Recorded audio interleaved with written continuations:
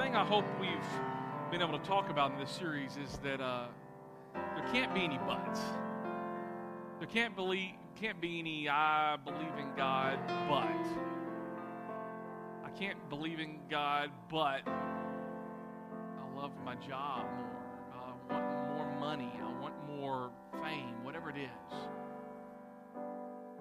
It's just I believe in God. Today, as we end this series, we're going to be talking about something that all of us have struggled with. And it's I believe in God, but my life didn't turn out the way I had planned. I believe in God, but I feel like a failure.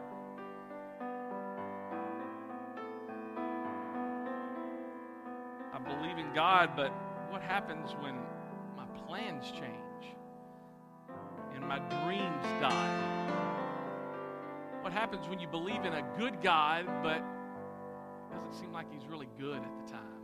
Because life is just throwing all kinds of mess at you. What do you do when stuff like that happens? Because it happens to each and every one of us. I believe in God, but I feel like God failed me. I believe in God, but everything is just seems like it's out of control.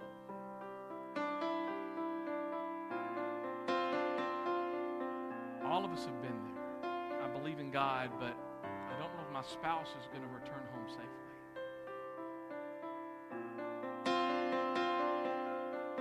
And I want to talk about this situation today. I believe in God, but life doesn't support my belief in God. Talking about two things that mean a lot to me. The first is the Bible, but the second is music. You know, music is made up of individual notes that if you put in a certain pattern, they form what we call music, but really they're chords. And depending upon the intervals that you put them in, they're either major chords that sound happy or minor chords that sound kind of sad. In fact, one of the minor chords and pieces that you probably have heard is, right? Beethoven's Fifth. Right? It's kind of sad, kind of depressing, right?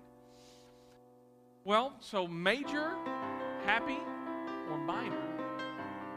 And depending upon, in classical music, there's always a very predictable element to chords.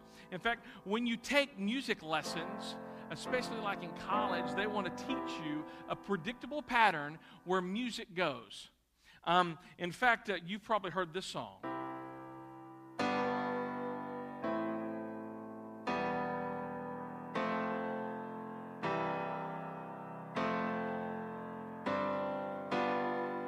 You've heard that. Now, some of you are going, that's the Alcoholics Anonymous song. Okay, it may be that. But it's actually called Pachelbel's Canon in D.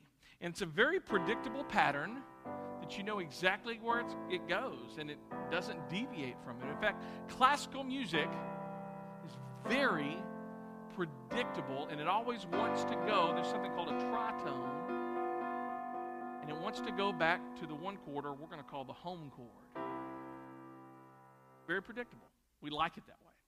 Now, as music progressed, it moved from classical music being very predictable to something that was very unpredictable in the Romantic era of music. And they threw in something called a deceptive cadence.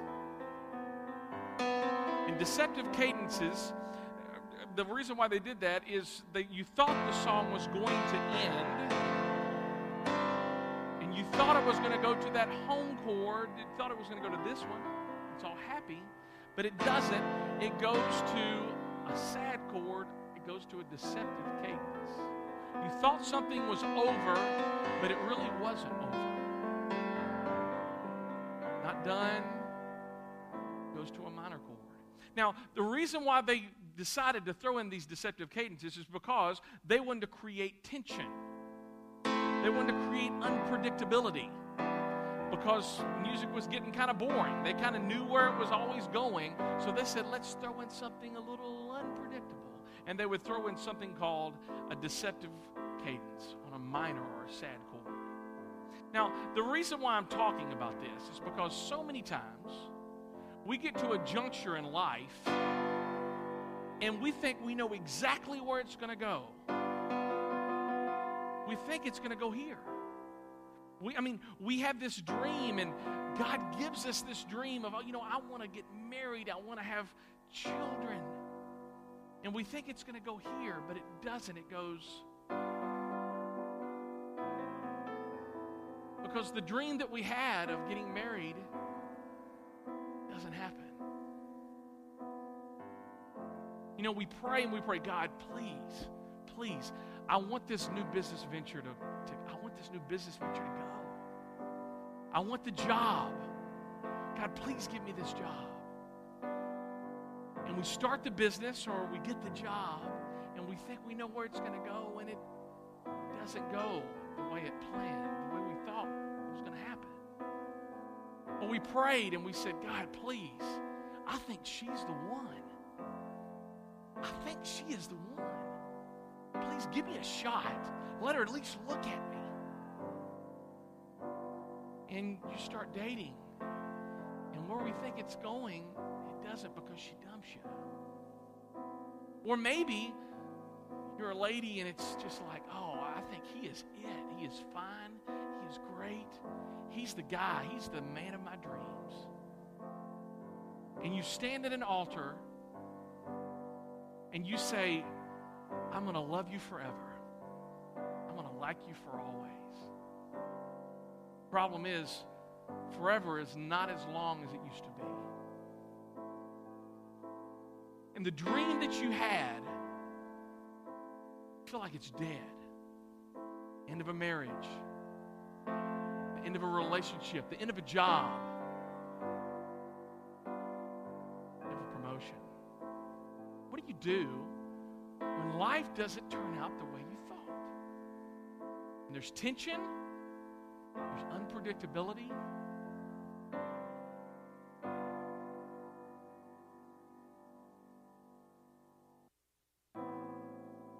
Something unexpected occurs.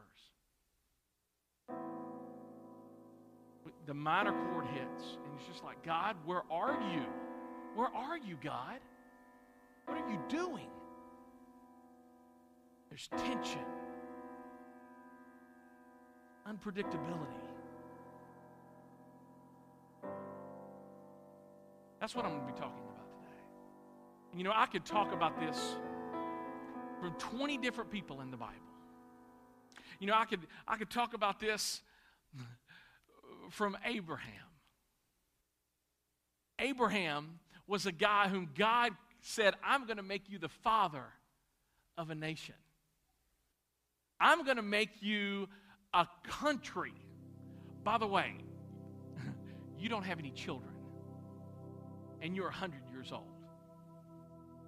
That's an impossible situation.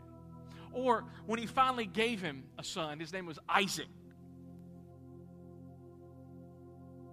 God told Abraham when Isaac was a teenager, I want you to take your firstborn and I want you to offer him as a sacrifice to me.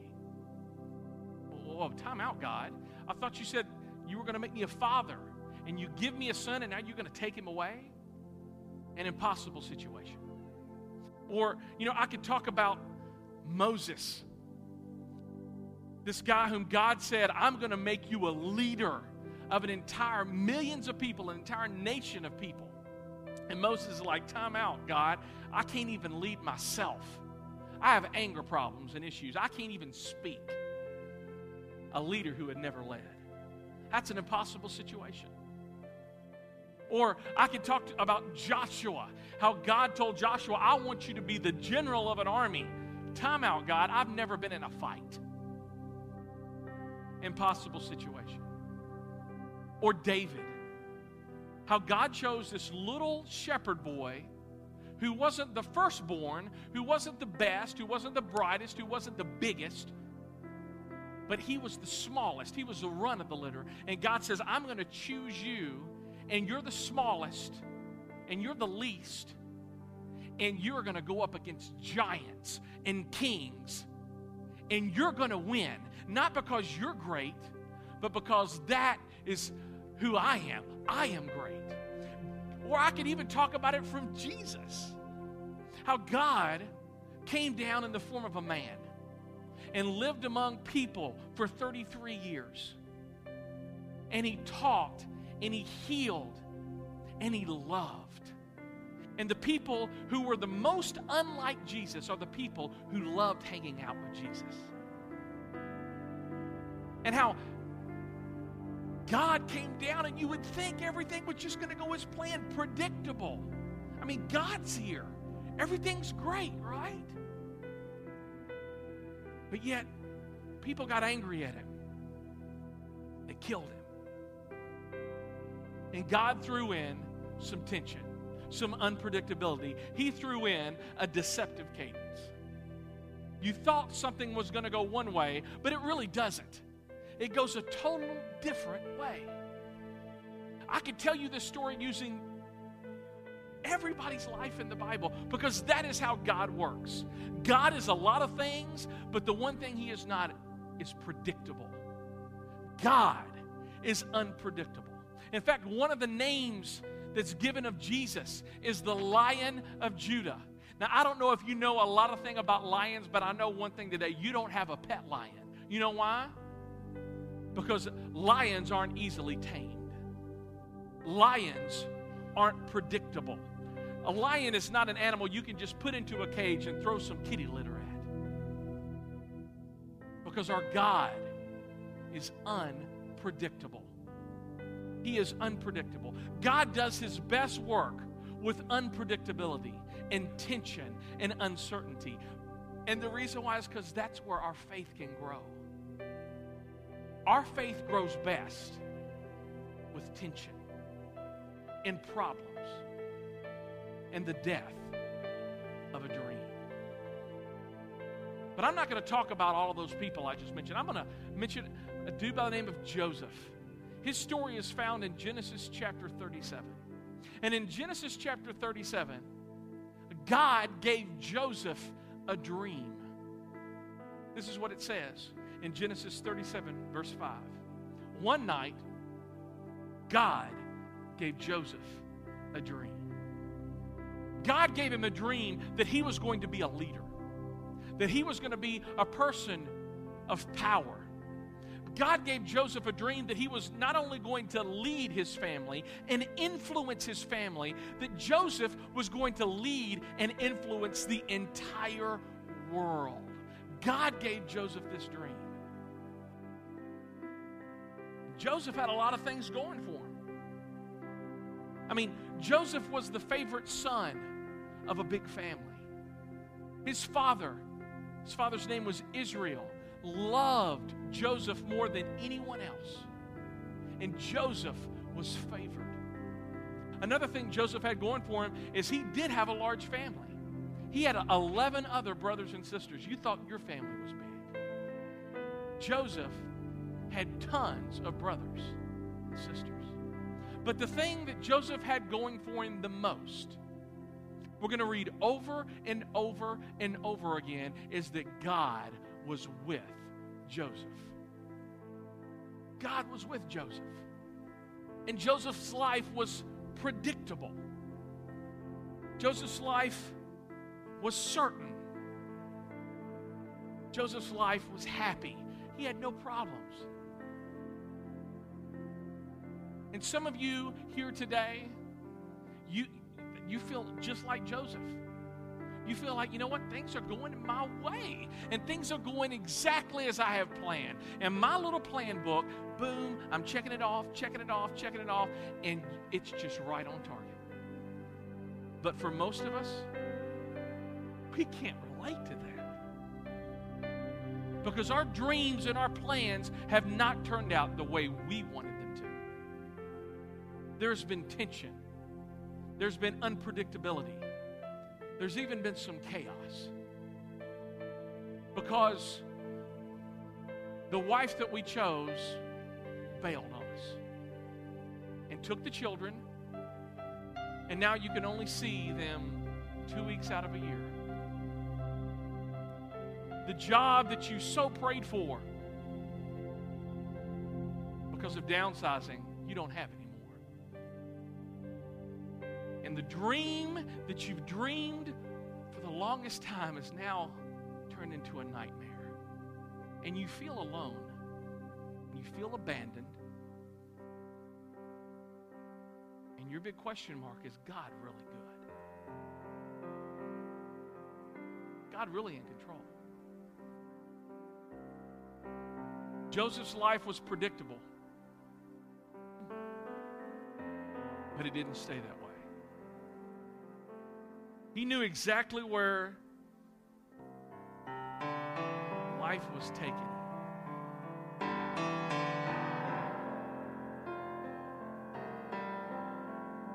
He knew that God had given him this dream.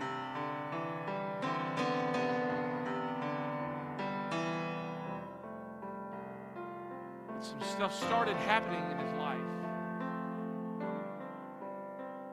that he didn't expect. I'll give you some examples. His brothers hated him because he was the favorite. Hated him so much that they wanted to kill him. And they were going to kill him until one person decided, hey, let's make some money off the dude. So they decided to concoct a story that some wild animals had killed him and sold him into slavery. From there, he's dead to everyone. His father thinks he's dead. His brothers hate him. He tried getting him dead. And that's where we pick up in Joseph's life. A level of predictability that's become unpredictable. You know what God's word says? When Joseph was taken to Egypt by the Ishmaelite traders, he was purchased by Potiphar, an Egyptian officer.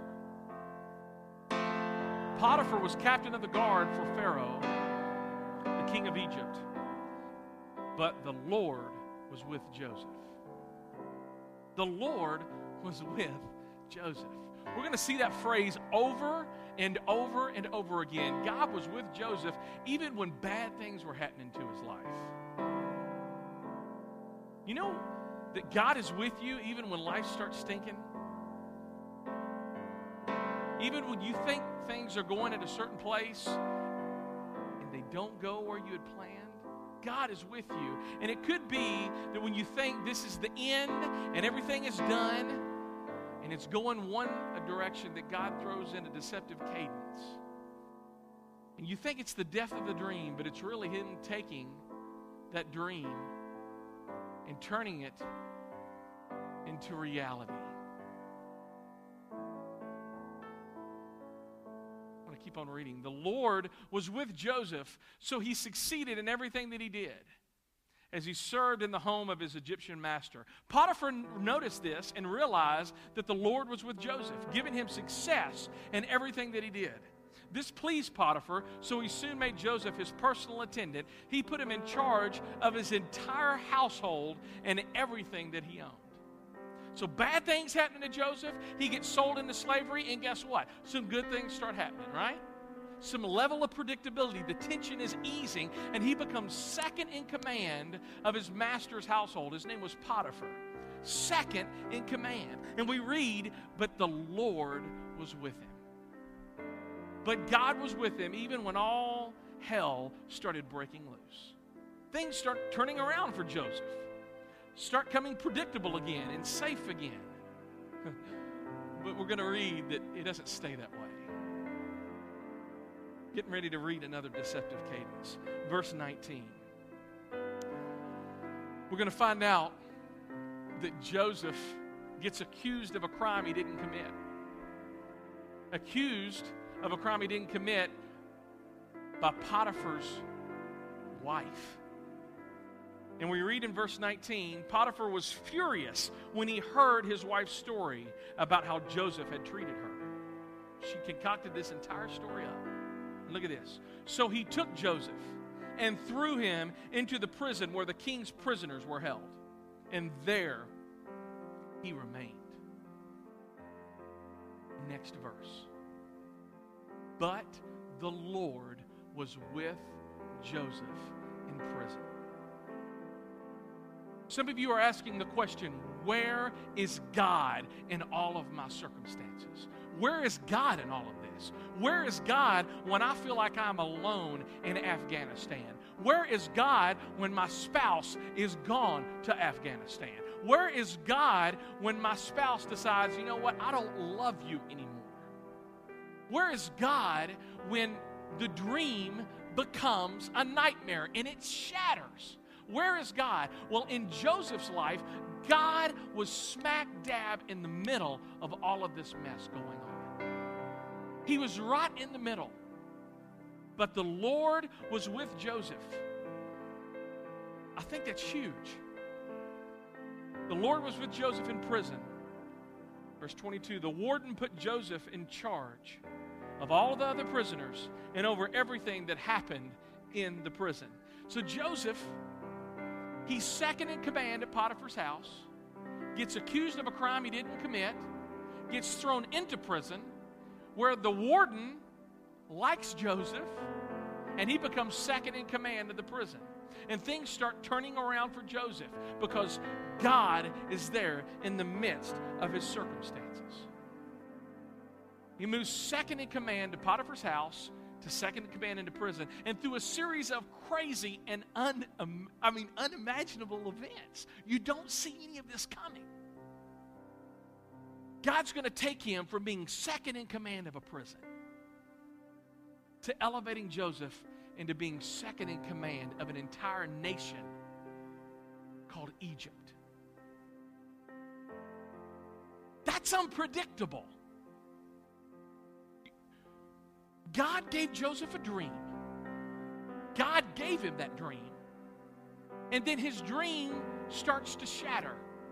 When his brothers hate him, sell him into slavery, he gets placed into a home where he's a slave.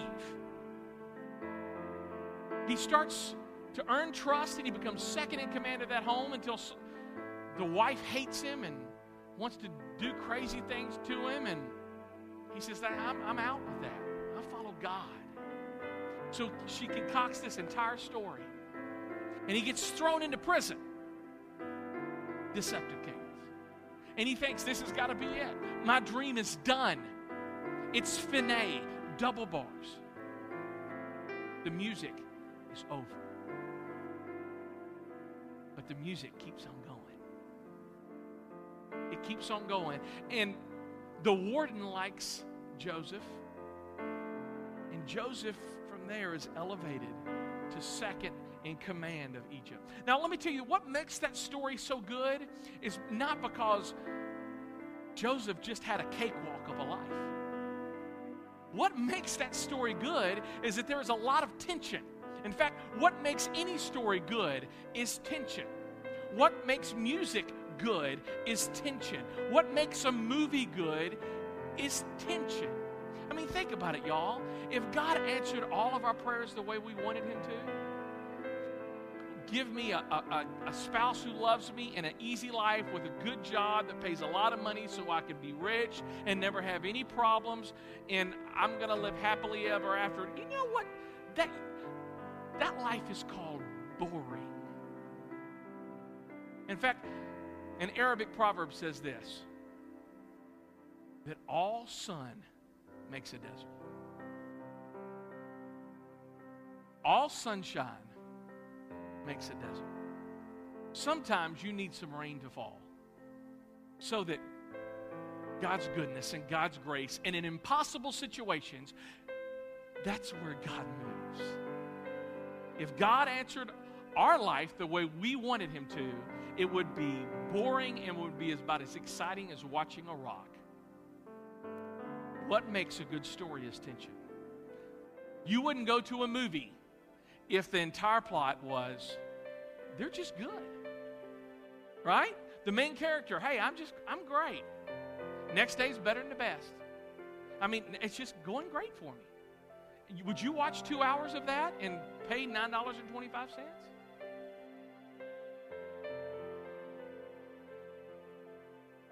What makes your favorite movie that you're thinking about right now good is because the main character had problems and unpredictability and tension. God wants to make your story something that can give Him glory, but in order for that to happen, He has to allow some tension in your life. God wants to make your story something that just shines, just shows Him off.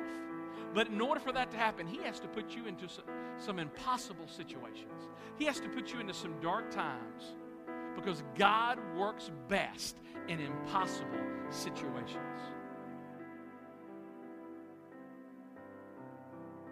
God wants your story to give Him glory. But in order for that to happen,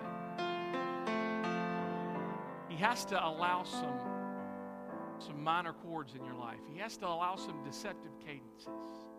He has to allow some unpredictability and problems and tension. And though it's really hard to say this while they're happening, tension is good. Tension creates a good story. Tension makes the music beautiful. And what seems like random intervals and happenings in your life is really God creating a symphony of your life that shows Him off. He is the master composer. He is the master painter of your life. And He's wanting to turn your life into a masterpiece. Ephesians chapter 2, verse 10 says this. For we are God's masterpiece. He has created us anew in Christ Jesus.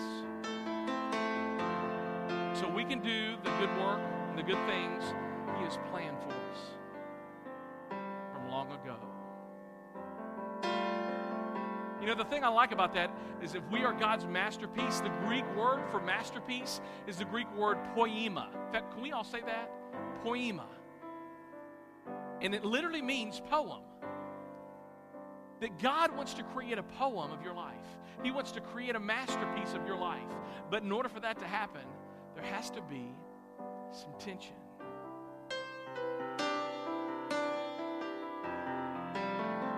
You are God's masterpiece.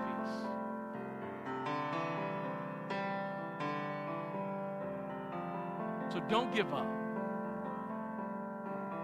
Your failures aren't final unless you give in to them. This isn't the end for you. It's just the beginning of a new chapter of God taking your dream and taking a left, taking another left, taking another left, until you're pointed exactly where He wants you to be pointed.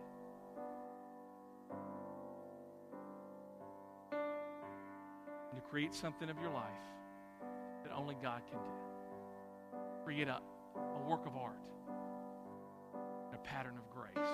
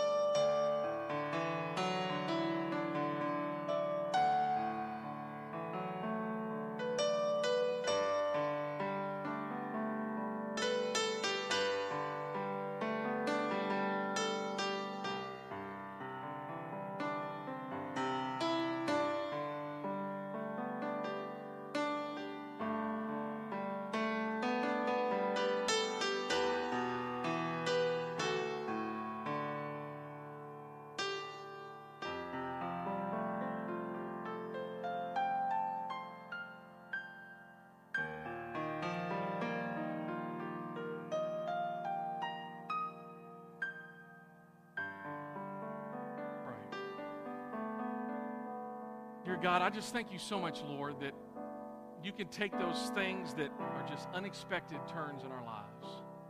And you can use those turns to point us in the direction that you had us all along. Lord, that we realize that tension is good because he's making our story into something that's going to give God glory. And Lord, I thank you so much for that. Lord, that you can show yourself off in an impossible situation where I thought something was at an end. But Lord, it was just at a beginning. It's going to be a place where you make something that's beautiful.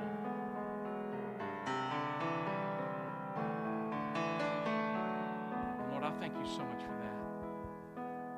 Lord, that even when everything is falling apart around us, you hold everything together. I pray, Lord, that we would be reminded of that in the good times and the bad. When there's darkness, we wouldn't lose hope, for he is the light. God, we praise you and we love you. It's in your name that we pray.